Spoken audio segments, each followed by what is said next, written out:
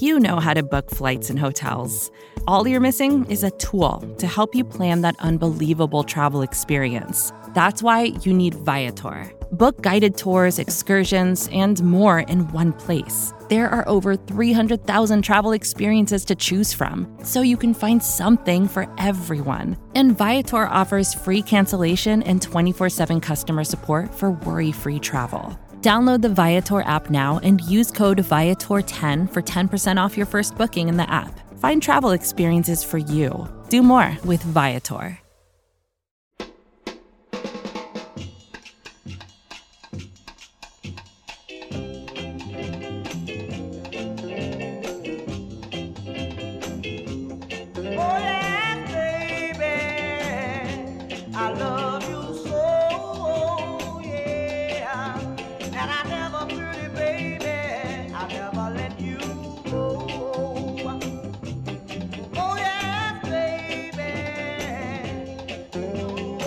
Hi, welcome to the Gastroenteritis Blues, a very special bonus episode here. My name is Steve Littman. I'm joined as always by Emily Cannell, Dan Volpone, and a special guest for the first time ever, one of the great writers about the Sixers, Mike O'Connor of the Rights to Ricky Sanchez podcast, their website. Mike, thank you so much for being here. How are you? I'm doing great, man. Thank you guys for having me on. Like I was just saying to you guys, I love that this is such a great name for a podcast. When you guys reached out, I was thrilled to be able to come on here. So excited to do it. Absolutely. We're thrilled to have you. And, we're with Mike today. We're going to go through our preemptive rage about Joel Embiid not winning the MVP award. Probably. And then talk about the just preview the Toronto series, which fate has aligned for the Sixers to play against Toronto without Matisse Thybulle, who is still in the middle of some very thorough research and some alternative medicine. We'll go through all of that. Dan, you can get started here with our questions for Mike. But again, thank you so much for being here, and we're thrilled to have you. You bet. Yeah, I mean, I just kind of want to start off with like an open-ended question, kind of let you get some thoughts out there. So, I mean, earlier this week, you were kind of going at it with Matt Moore, HP Basketball. Without even knowing the context, I think everyone already knows you were right.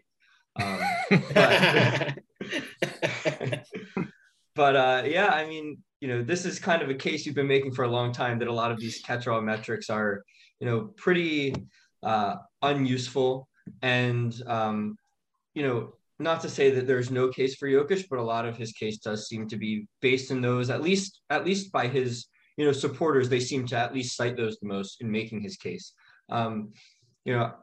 Obviously we all on this podcast believe Joel Embiid's the MVP, but I just kind of want to like prompt you with that. It's not even a real question, but get us started here. Like, what are we thinking? Yeah, it was a wild week for me on Twitter. I just woke up one morning just like feeling dangerous. Like I had like put out a much more measured, I think, tweet like a couple days before that.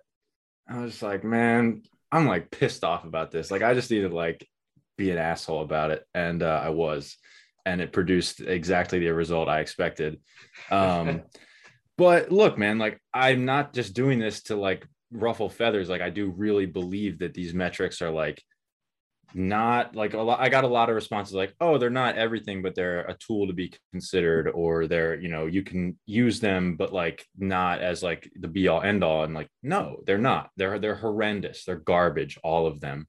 And it's so hard to have this conversation, especially on Twitter, where like when you start to criticize this sort of stuff, like in these people's minds, like these broken minds that these people have, like they think you're like 2 steps removed from being like a climate change denier. Like it, like you like can't get through to them that like you're a logical person, like with an actual opinion. And you can tell that by the way that they engage you. Like Matt Moore, like when I brought up Stan Van Gundy, who I will probably talk a lot about, like one of the first things he said was like, is that your case? Like the nerds are ruining the sport. Like Stan Van Gundy doesn't watch the games. Like, no, that's not what I'm saying at all. I'm saying the opposite, that he's like the most qualified person in the world. And it still has like somehow gotten in his brain that like VORP and BPM and this stuff is like really valuable tools, like stuff to be considered.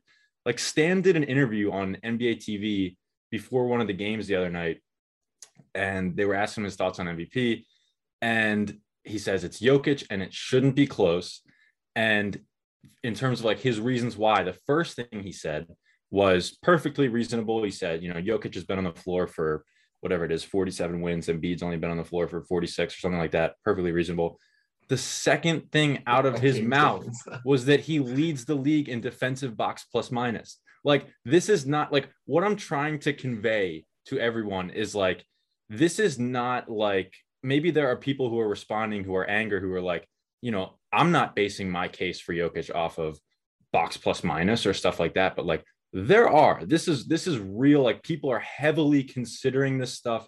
And I'm just trying to get through to like, these are garbage metrics. They are useless. They're like, if I invented my own metric and like gave like, put out these rankings and put out this formula, all this stuff, and it produced the same results that Raptor did.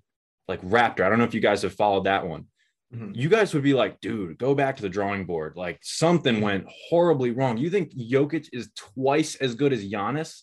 Like what happened? You think Fred VanVleet is the sixth best player in the NBA? You have Jakob Poeltl and Al Horford over Ja Morant and Donovan Mitchell. Like, and this stuff, this is not like, I'm not cherry picking. Like, this goes all the way down in all of these metrics.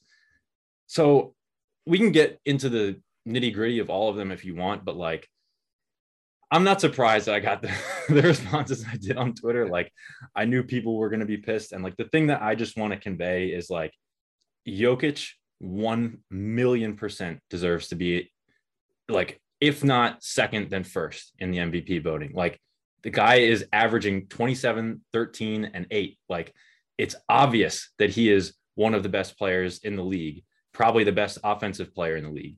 And all I am trying to say is we don't need these garbage ass metrics. We don't need them. They're harmful. They're harmful to the debate. They're bad for the sport. Not in and of themselves, but the fact that they have become such a big deal is bad for the sport. So yeah, I don't know. I'm torn between like trying to be measured, but like, I know I'm being an asshole about it, but it's just because I feel really strongly.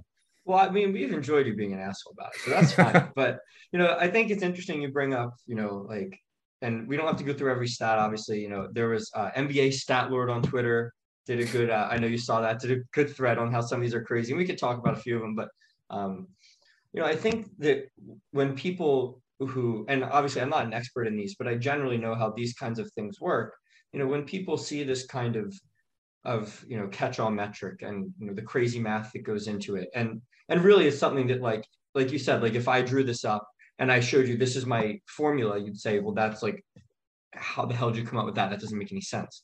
And I think that there's some assumption here because people don't really understand how these metrics are made, that like there was some kind of computer that was really smart that like saw who won the NBA finals every year and like went back and was like, which stats mattered the most, and I'm going to weigh that's not how it works. Like, all of the assumptions made by these formulas come from the people who make the formulas, and all that ties back to is how much do you trust that person's basically eye test about what's important about basketball. So now we have guys like Nate Silver, who really isn't even a basketball guy at all, whose 538 metric is not good at predicting the finals winner year to year, and he's dictating so much of the dialogue about players in the sport and who's at the top of the league, when these things don't make a ton of sense. And no one would have Nate Silver break down the film or ask him what's important in a basketball game. And I think there's some thought here that he didn't, put his assumptions into this, but it's actually like all of the assumptions of people at, 538 who helped come up with this metric that are like shaping how players are ranked. Yeah. And it's not a reflection of anyone like lacking intelligence or even lacking understanding of basketball. Like, it's just impossible. It's an impossible job. And I had a little bit of discussion about like the thing that just like absolutely disqualifies BPM and VORP is that they give centers credit for 2 assists for every assist they get. So Jokic as a center is averaging 8 assists, and he's getting the same amount of credit as a guard would get for averaging 16. Like, and that the assumption is basically positional, right? It's like everyone has embraced positionless basketball in all these ways, except on these stats don't reflect them. But the same people tout these stats who embrace the positionless league. Like Jokic doesn't play center on offense. Right. And so, but like the thing is that even as I point out how ridiculous that is, the place that comes from isn't ridiculous, because you want to value different stuff differently for different types of players, right? Like if a center shoots 40% from three, that's more valuable than if a point guard shoots 40% from three. Like that's really unique, right?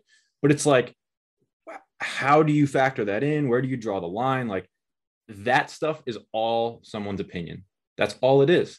And BPM and VORP have fallen down this terrible rabbit hole with like trying to like weigh all of this stuff. And we see with Jokic, like it should be self-evident that like Jokic is not having a better season than Michael Jordan's best season. And that's what VORP shows us that he is. And like you brought up Nate Silver and 538 and Raptor.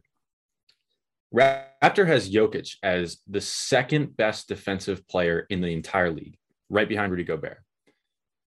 If you were going to tell me that he's the second best player on defense in the entire league, there should be something revelatory, like something I was not aware of that like, wow, that really changes, like something he's doing that I wasn't paying attention to. And Nate put out a thread, and like credit to him for kind of diving into it. And the gist of the thread was excellent defensive rebounder, above average rim protector, and the Nuggets are worse with him are worse when he's off the court. I knew all of that. And I also knew that Nikola Jokic is not anywhere close to the second best defensive player in the league. Like the thing that maybe people don't think about is that everything that goes into these stats are things that like we already have knowledge of or access to. Like it's not like something they discovered that we're not privy to. Like they're just taking the stuff that we already have and we already know and trying to weight it. They're taking on-off numbers, tracking data, like the rebounding stuff for Jokic, counting stats. Like they're just taking that and weighing it. And when we can look at all of the ingredients, all of the things that go into it and say, yeah, Nikola Jokic is amazing. Like maybe the best player in the league, but like not twice as good as Giannis. Like that should show you that something has been weighted wrong. Something is pulling in the wrong direction. And again, I'm not trying to say like these people have like horribly screwed up or whatever. I'm just saying that like it's an impossible job. It's an impossible job. If the four of us sat down and tried to figure out how to weight all this stuff perfectly, we never would figure it out. And Nate Silver is clearly a very smart guy when it comes to data and analyzing this stuff. This metric is not it. It's not it. And it's because it's an impossible job. And like, I like couldn't believe when I read that thread and like people were like cheering it on. And I was like, he said that he's an excellent rebounder and above average rim protector and that they're better with him on the floor. How does that put him above Draymond Green, Joel Embiid, like anyone else that is like an perennial all defense guy? Like, all like, see, crack the case. Thank you, Nate. There you go. Yeah, like, it's crazy. And by the way, it's not a particularly good defensive team that he's on either. His that's the thing with the on-off numbers is that his backup is Boogie Cousins, and like you're obviously going to be a lot better when Boogie Cousins isn't on the floor. Like this is the type of stuff where with on-off numbers, the on-off numbers are so useful, incredibly useful, but you have to apply so much context to them to understand them. And you can like the perfect example is with like Embiid, where if you look at Embiid's on-off numbers defensively, the 1 year that Embiid's on-off numbers on defense weren't that great, guess what? That was the year they had Al Horford as backup center. Like you can apply context to these things and say like the gap obviously between Joel Embiid and his backup, that's what we're seeing. And when his backup is better, that gap isn't as big.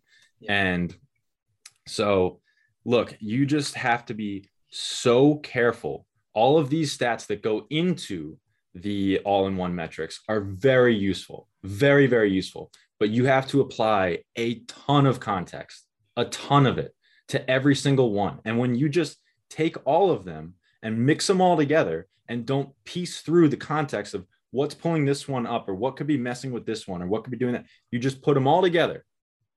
That's before we even talk about how to weight them and how they're screwing up. Like, why the hell is defensive rebounding so valuable for defense? Like, why is that contributing to his defensive raptor? Like, I would make the case that rebounding is a different phase of the game entirely. You can be a great defensive team and a shit rebounding team and a shit rebounding team and a great defensive team. They're two different things. Like, I guess if you have to throw it in somewhere. So I guess throw it in on defense, but I don't know. Like, you start with these stats that need a shit ton of context, and then you put them all together, and then some person or group of people tries to figure out how they should all be weighted and which is the most important. And then you get these all-in-one metrics. And it's like, the fact that this is being used to determine people's legacies is ridiculous. It is just so incredibly dumb. And I'm so over NBA media people who look at you like a climate change denier because you point this shit out. Like, stop talking to me like I'm a troll. Stop talking to me like I am just like some clueless moron who's like saying the nerds ruin the sport. Dude, I cite every single stat that goes into these. I use on-off numbers. I use tracking data. I use all of it. All of it. I don't use the all-in-ones because of everything I just said. Like, I'm just so over all this bullshit. So I don't want to beat this too hard, but I want to ask you one more follow-up about this. So, yeah. What do you say to someone who, maybe, they understand what you're saying here. They're like, yeah, you're right. Maybe, Raptor on its own isn't very good. BPM on its own isn't very good. VORP on its own isn't very good. But I saw Andy Bailey tweet out, this really cool, graphic that says Jokic is leading in all of these. He's leading in fantasy points per 75 minutes. It's like, he's leading in all of these, 10 catch-all metrics. And it can't be a coincidence, right? Like, if he's first in all of them, then he has to be by far the best player in the league. Like, what do you say about that? Probably means that they're all overvaluing the same shit. Right. Same assumptions. Yeah. That's what it probably means. Like, and that's such a lame argument, is like, when I tear apart every single one by one, and you're like, well, if they're all saying the same thing, like, what are we doing? It's so ridiculous. But look, like, yeah, they're all probably overvaluing the same stuff, like rebounding and efficiency as a scorer. Like, Jokic gets a lot of steals as a defensive player, and like, I have always said, for years and years, like, all-in-one stats on offense are really, really bad, but on defense, they're like, just throw them out the window. Like, you cannot even begin to measure defense like that. And because all they have is like you're just working off counting stats and like really, really, really flawed data.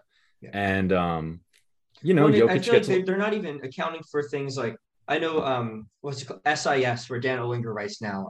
I forget what it stands for, but they put out like, some stat that they, assembled, where it was looking at, like shots deterred, basically, where like a player didn't even take a shot because of good defense, which I don't think is accounted for really at all in these stats. And it's arguably more valuable than anything, right? Like, I mean, to have, this even goes back and we're not a pro Ben Simmons podcast, but going back to like, I actually was in favor of Rudy Gobert for Defensive Player of the Year last year, but I thought some of the, arguments for him were not good, where it's like, well, he's defending so many shots. And it's like, well, I watched Ben Simmons guard Luka Doncic a whole game, and Luka took like 15 shots because Ben played such good defense. Like, we want good players taking fewer shots. Like, those things aren't accounted for.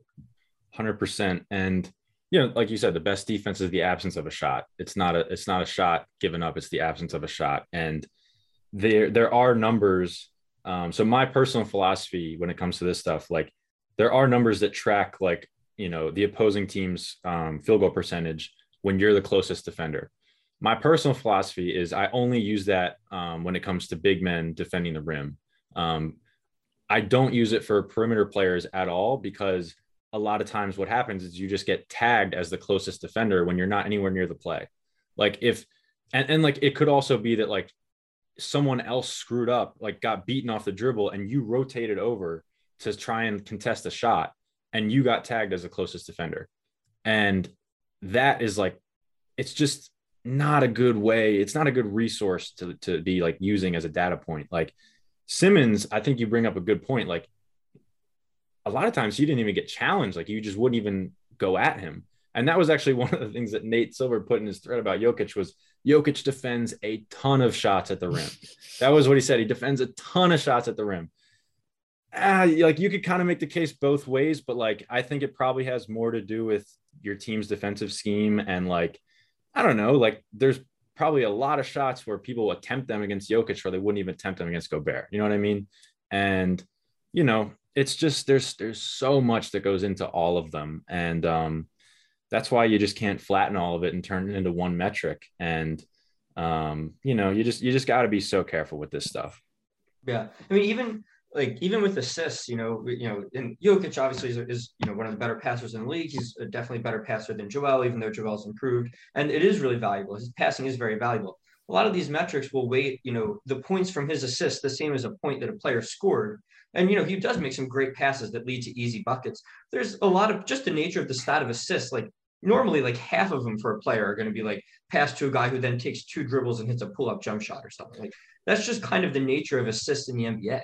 Well, that's the other thing about the BPM and VORP giving them double the credit, centers double the credit for every assist is a lot of centers are getting a lot of handoffs, dribble handoff assist to their guards who are, shooting contested shots and making them. And like, as much as we're talking about Jokic, like Embiid got a million of those to JJ Redick and Seth Curry over the years. Like, why are we giving them double the credit for that? Like, if anything, a guard's assists tend to be more like, they created something, they got somewhere off the dribble and created some sort of opening and just to somebody else.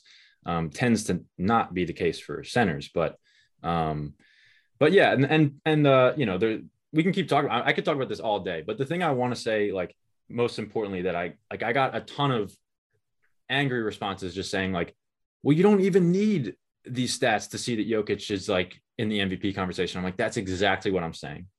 That is exactly what I'm saying. And, like everybody's like, well, how about he scored this many points? I'm like, thank you. That's exactly what I would, that's like, I think a lot of these people ask, like, if you don't use these stats, then like, what plane do you want this debate to like take place on? And I would just say, like, if I had to make the Jokic case in like as few characters as possible, it would be he's the best offensive player in the league and offense is more important than defense. If I had to make the Embiid case in as few characters as possible, it would be the gap between Jokic and Embiid on offense is not nearly as big as the gap between Embiid and Jokic on defense. And there's other stuff too, like Embiid is a better individual scorer, which matters. Like if you had to give the ball to one of them with 7 seconds left on the shot clock, you're giving the ball to Embiid. At least I am. Embiid's a better 3-point shooter, clearly a better defender. Like that is the type of, and like team success, like talk about that. Like that is the plane I would like this to take place on. And what I would say to anyone who's like, like who is doing this or who is like poisoning this debate, like point me to the people who are voting for Jokic who aren't making mention of these stats. That's what I would say.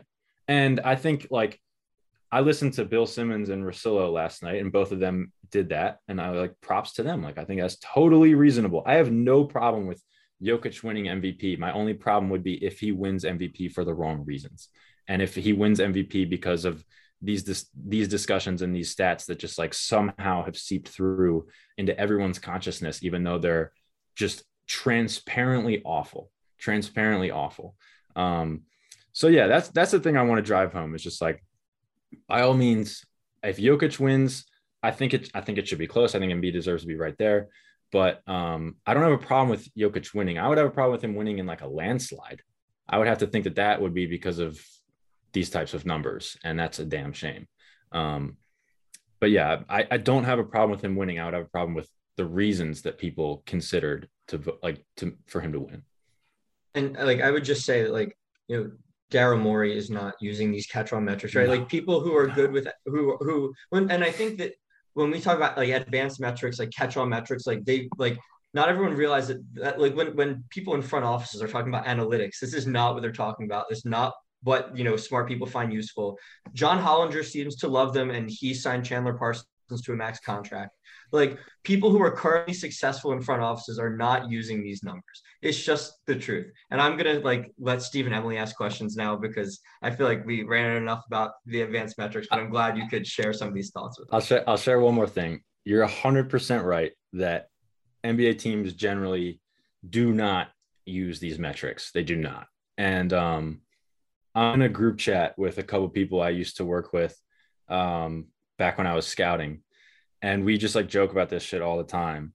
And one of the things we came up with was, obviously I couldn't do it now because I've made such a stink about all this stuff, but we were going to make a metric called horsecock to measure clutchness. And it's half court only real shooting estimate, counting only clock-based clutchness. And I truly believe, I'm not saying this with a hint of sarcasm, I truly believe that if someone else did this, I couldn't do this. I truly believe if someone else put that out there, didn't put any formula behind it, maybe made up a fake formula, just put guys who have made game winners at the top and just put it out there, I think people would think it's silly, but it would catch on. It would catch on. And Nate Duncan would be on his podcast, I don't know if you could have John Collins out there in crunch time. His horsecock's only 1.3. And I love Nate Duncan. I think he's 1,000 times better than a lot of these guys. But I'm just saying this shit to you people are so easily fooled. I truly believe I could put that metric out and people would buy it. People would think it's silly. But if I put some fake formula and fake explainer to it, people would be like, oh, this is useful. We don't have anything to measure clutchness. This is pretty good. And it would catch on. It's all just so stupid. Just stop. We don't need these metrics. We don't need them. It's all so silly. It's not silly. These advertisements coming up. Stay tuned. Mike will give his predictions on the MVP winner and insight in the first round matchup versus the Toronto Raptors. When you need mealtime inspiration, it's worth shopping Kroger, where you'll find over 30,000 mouth-watering choices that excite your inner foodie. And no matter what tasty choice you make, you'll enjoy our everyday low prices, plus extra ways to save, like digital coupons worth over $600 each week. You can also save up to $1 off per gallon at the pump with fuel points. More savings and more inspiring flavors make shopping Kroger worth it every time. Kroger, fresh for everyone. Fuel restrictions apply. Mother's Day is around the corner. Find the perfect gift for the mom in your life with a stunning piece of jewelry from Blue Nile. From timeless pearls to dazzling gemstones, Blue Nile has something she'll adore. Need it fast? Most items can ship overnight. Plus, enjoy guaranteed free shipping and returns. Don't miss our special Mother's Day deals. Save big on the season's most beautiful trends. For a limited time, get up to 50% off by going to BlueNile.com. That's BlueNile.com. So in terms of all of those metrics, and since no one pays attention to one that is overweighting 40 and 10 games or anything that Embiid does well, does he have a shot? What is his chances at this, and why am I gonna lose my $237 and that I bet? When you bet that, what were the odds? No, I didn't bet $237. I was going to win $237 on plus 4,000. Wow. Can you still cash? And I wonder if I can. It just hurts. It hurts my heart. I feel like I'm giving up on him if I cash. Yeah. I don't know if I can do it. I'm just going to eat the $5 that I bet.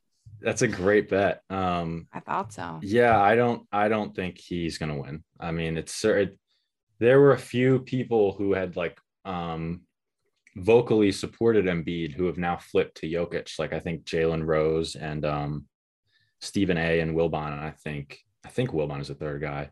And when did it turn? That's the question that I haven't been able to pin down. And I don't know that we have either. That's the crazy thing about it. I think what sort of doomed Embiid was two things. I think he peaked too early. He had a crazy run in December and January. If that had happened at the end of the season, maybe it's a different conversation. But the other thing was just that when they traded for Harden, I think everyone just thought that that they were just going to like run through the league, and they didn't do that, and they just sort of became this sort of dramatic and like underwhelming team. Like they somehow went from like saving the season on a miracle to like a disappointment in a matter of a few weeks, and I think that was what flipped it. But yeah, I mean, and I also think like as everyone just took a harder look at it towards the end of the season, like the stats, like we're talking about, like when you put all these advanced numbers together and you put them on a spreadsheet and you're trying to figure out who to vote for, like that type of consideration, I think, started happening more towards the end of the year. And that was kind of what took Joel out of it. So, just kind of getting into a playoff preview here. How are you feeling about how the Sixers side of the bracket shook out with, Toronto and most likely Miami being their path to the conference finals? Yeah, I would take the counterintuitive take. I think this is the best thing that could have happened to them. They look, if you're not going to beat Toronto, you're not going anywhere anyway. And I think that Toronto is like the perfect team to play for them to like kind of get their shit together. And they have a lot of bad habits right now, and they just like are not at a level of effort and execution that like they need to be at. And Toronto and Miami, like Sixers are more talented than Miami. Those two teams could like bring that out of them if it's ever going to come out of them. So, I mean, getting to avoid Brooklyn in round 1 and Milwaukee in round 2, I mean, I don't think you can complain much, right? Like even aside from like Toronto and Miami being like the teams that will bring the right stuff out of them, like the Celtics are just totally screwed. I mean, playing Brooklyn in round 1 and then Milwaukee in round 2, like that's just terrible. So I think it worked out fine for them. I mean, I wouldn't say it's a lock that they beat Toronto, but they should. And I think it's, like I said, they will bring the best out of them if anybody is going to bring the best out of them. Do you think that missing Matisse is going to be any type of factor in the series? I do. Yeah, I do. But it's strange because I've been like campaigning for them to start Danny over him for a while. And I think like strangely that will help. It would have helped if that was all that happened and they still could bring Matisse off the bench. But yeah, like they really don't have anyone to defend Siakam other than Embiid. Like they're really missing that type of player. I wish that Doc would play some B-ball Paul a little more. That would be cool to see him guard Siakam. But yeah, I know it's definitely going to play a role. But I do think that they'll be better off having Danny in the starting lineup. I think that'll definitely help out their offense for sure.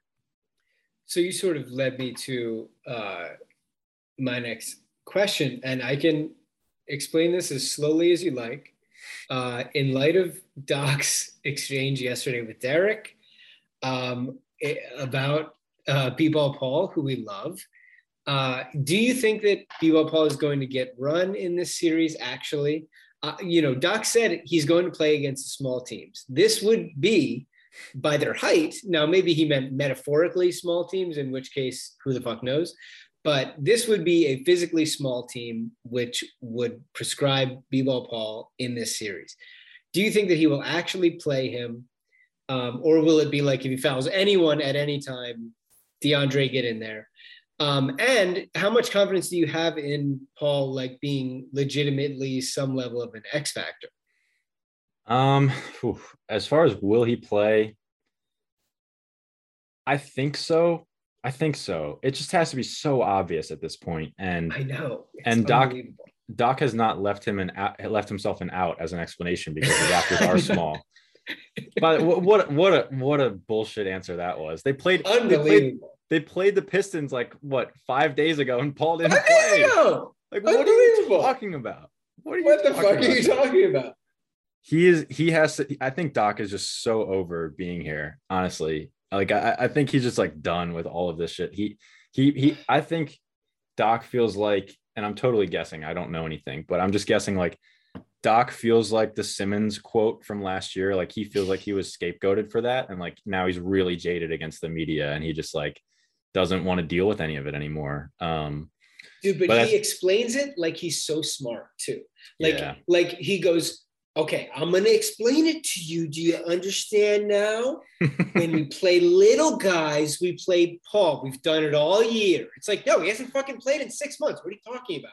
Yeah. And even when he came back after the summer, we had all year to prepare for the Ben questions. He goes, look at the tape. I never said that. It's like, yes, we've been watching the same video all summer. Yes, you did. Yeah. It's So, unbelievable. yeah, I don't know. He's so awful with the media. It's unbelievable. So I'm sorry. Keep going No, about whether or not Paul will actually play. Yeah, no, I think he probably will. I think he'll have a short leash. Yeah, I do. As far as like, can he have an impact? Like, yeah, I think he can. And I'm wary of saying that because I was one of those people who like 5 games into the Jonah Bolden experience was like ready to sign him to a max contract. And kind of saw who he was, after that. So look, I don't think B-ball Paul has like any idea where to stand on a basketball court, but he tries hard and he's long and he's strong. And DeAndre Jordan doesn't have any idea where to stand on a basketball court and he doesn't try hard and he's really not strong. So I would definitely play B-ball Paul. I like, he's just got that level of like physicality and like wiry strength that, like I said, like he's probably their best option of defending Siakam. And that was what we saw that did them in the other night was Siakam just went nuts in the third quarter and no one had a prayer of guarding him. Obviously Paul's not going to be out in crunch time or anything, but just to buy like, 5 minutes here or there. Yeah. I think he could make a difference. He also feels like the kind of guy who can, like, Siakam makes so many like difficult, unconventional shots. And I even felt like Embiid did a pretty good job on him earlier this week, and he was just playing fantastic. And Paul is like weird and in the wrong spot, but like you said, still trying hard and like has really long arms and like could maybe throw him off a little bit. Like will often get blocks from the wrong spot. Like he seems like the kind of guy who could maybe like make something happen and try to slow down Siakam when Embiid's off the floor just a little bit. I've made this point before.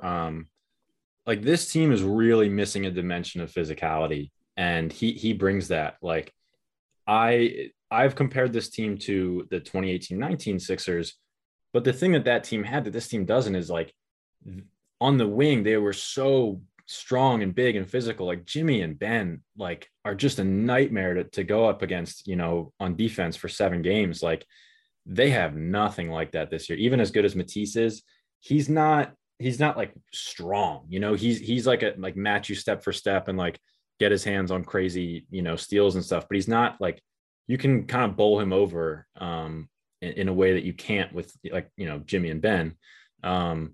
So yeah, I mean, that dimension of like physicality, I think they're missing that. And I'm like, I got to stop myself because I'm talking about B-ball Paul, like he's going to play 25 minutes a game, but they need someone like that. And I think this offseason, like getting those types of guys should be a priority.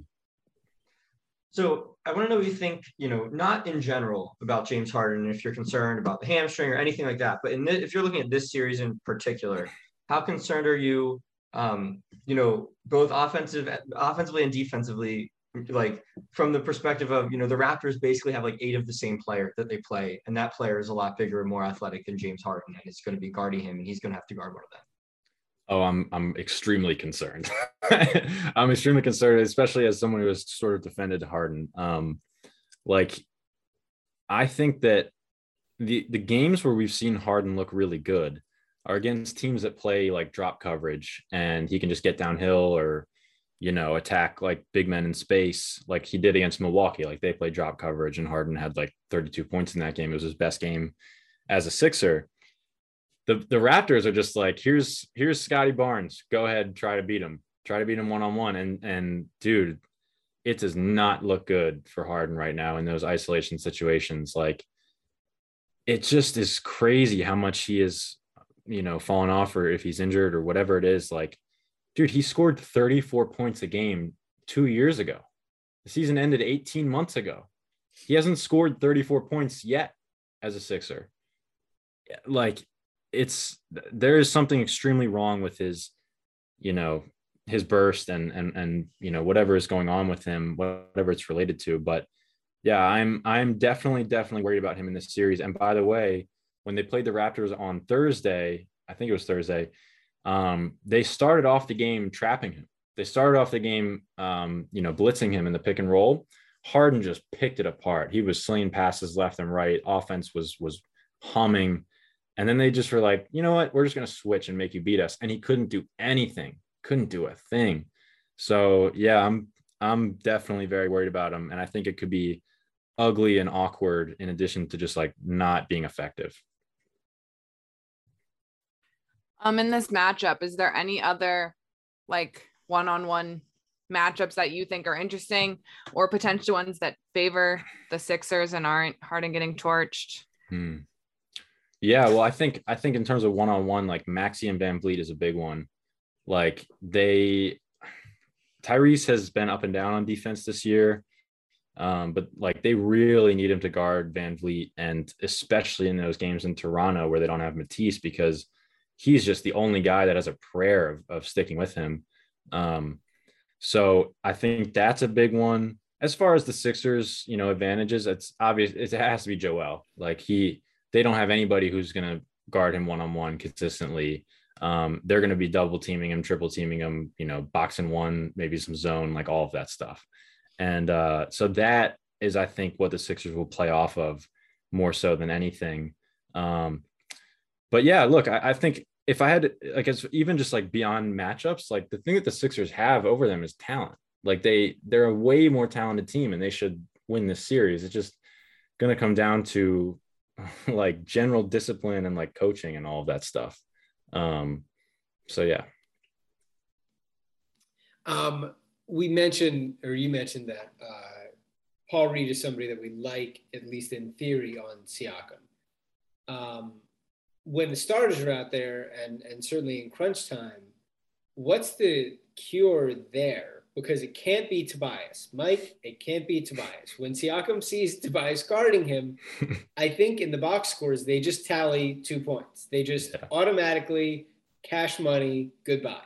Because he fucking kills it every time he sees him getting guarded by him. Back in the Toronto series in 18-19, Embiid was guarding him a good bit.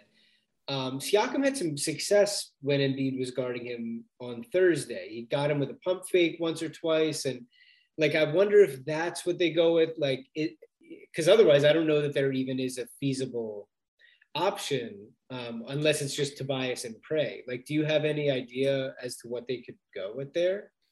I think you'll probably see like start with Tobias and like some Matisse when he comes in, and then Joel probably in like the fourth quarter. But I would consider playing some zone. I would double team him a lot. A lot of the reason that Embiid was like fine to guard him 3 years ago was that Siakam wasn't the shooter he is now, and he just he could have 8 feet of space and he would think twice about it, and he didn't have like the same pull-up ability that he has now. So yeah, I think you're really gonna have to mix it up. I think Matisse is like maybe their best bet, honestly, because like he can kind of get under Siakam's handle and just like annoy him that way. Siakam's not like overbearing physically. It's a lot of just like slithery, like, and like, ball fakes and stuff like that. So I think Matisse would be probably their best option aside from B-ball Paul. But yeah, they're really going to have to mix it up and, throw doubles at the right times and zones and all that stuff. So then I think our generally last question, unless anyone has any last things, is what's your pick for the series? I'll go Sixers in 6. I think 6. Yeah.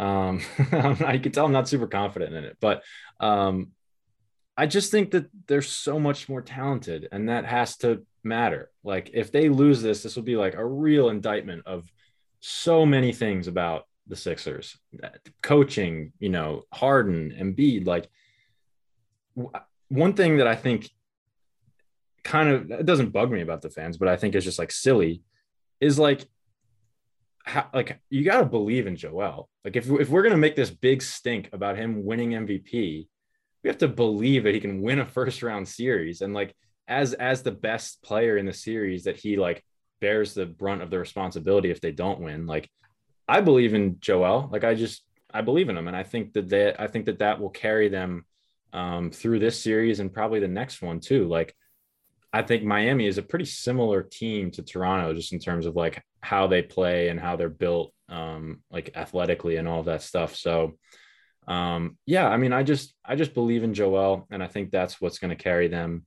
And if they don't win this series, man, it is just such an indictment on everyone. Emily and Dan, we have to go on the record as well. Emily, what's your pick in this series? I was feeling not super confident, honestly, about it, but I was really inspired by what Mike said, and I do believe in Joel. Therefore, I've said multiple times he's my favorite person on this planet. But I'm gonna say Sixers and 7. I'll say 6 and 7. They're gonna play him hard. It's gonna be annoying. We're gonna want to die at the end, but yeah. I think where I'm at right now is like, despite the number of annoying games we've played against Toronto, and you know, some of them, you know, they've been without Anunoby, they've been without Van Vliet, but they, I just keep coming back to like, as those guys are really good, but they play similar guys a lot, and like at least the challenge for the Sixers offensively is kind of going to be the same as it was. And you know, Toronto's been playing their starters an insane amount of minutes all season. Whereas this is really going to be the first time we're seeing, you know, Maxey could basically play 45 minutes a game if they wanted him to, and Embiid is probably going to play like 40 more in a must-win game. And you know, Harden's going to be, you know, maybe not at 40 because I don't fully buy that his hamstring is fully healthy, but you know, he might be at like 38. And that's going to be a lot more than we're used to from the Sixers starters. And I think that there's some, you know, the Sixers lost some frustrating games, but they were close losses, like where DeAndre Jordan played and like the bench was awful. And like, I think that it's going to look just as ugly, but they're just going to play their good players longer, and they should win the series. So I'm going to go Sixers in 6, but I agree with Mike that if they don't win, and if they win in 7, like, you know, I'm not going to be like annoyed. Like I think that the Raptors are just a tough team, but the Sixers have the talent, and it absolutely is, you know, if they lose this series, it would be a big indictment, but I think they win it, and I think they win it in 6. If they played game 7 against Toronto, I'm going to lose my fucking mind. You know, Harden and Doc were both like, no, his hamstring's perfectly fine. I was like, you know what? That's actually worse. So can we say it's not fine? Because that's worse. The chance is better next season is actually something I'm hopeful about. That like he gets some rest, they make a big signing this summer, and Harden comes back and looks better. That's what I hope. Anyway, I'm going to say every game will be absolute hell. I just will hate every game. Even if we're up by 15 at any point, I'll hate it. Nothing will ever feel safe. I'll say Sixers at 5. I think they'll close it out at home. I worry that if it goes to 6, game 6, we won't win because in Toronto, it'll be even tougher. So I think they'll win it in 5 excruciating games. Anyway, Mike, thank you for being here. We love your stuff. Even when you're not fighting with that guy on Twitter who tweets all the time. And we, because you're now a friend of the pod, we would have never had him on, but now especially we have planted our flag, Team U. So listen, we can follow Mike at MOConnor _NBA. You can read Mike's writing at the Rights to Ricky Sanchez. Is there anything else that we can get out there for you to promote or otherwise? Your new horsecock thing, that's a big one. Yeah, be on the lookout. Climate change denial, you mentioned something about that. Whatever you want to do. Yeah, exactly. All of that stuff. Yeah. That's what I'm all about. Thank you guys so much for having me on. And the last thing I'll say to anyone who like hate listen to this, who's mad about all the stuff I tweeted, like I really am only saying all this stuff because I care. And I'm like, this shit should be fun. Like, don't take it personally. I might think that you have bad opinions about basketball analytics, but I might agree on a lot of other stuff with you. I am not offended by anything anyone said to me, and I hope no one's offended by what I said to them. But yeah, thank you guys for having me on. It's a lot of fun. Thanks, man. Thanks, Mike. It was great to meet you, and best of luck to the Sixers. Thanks for listening, and we'll be back with you with an episode next weekend. Thanks again, Mike. Great to meet you, and we'll talk to you next time. See ya. See ya.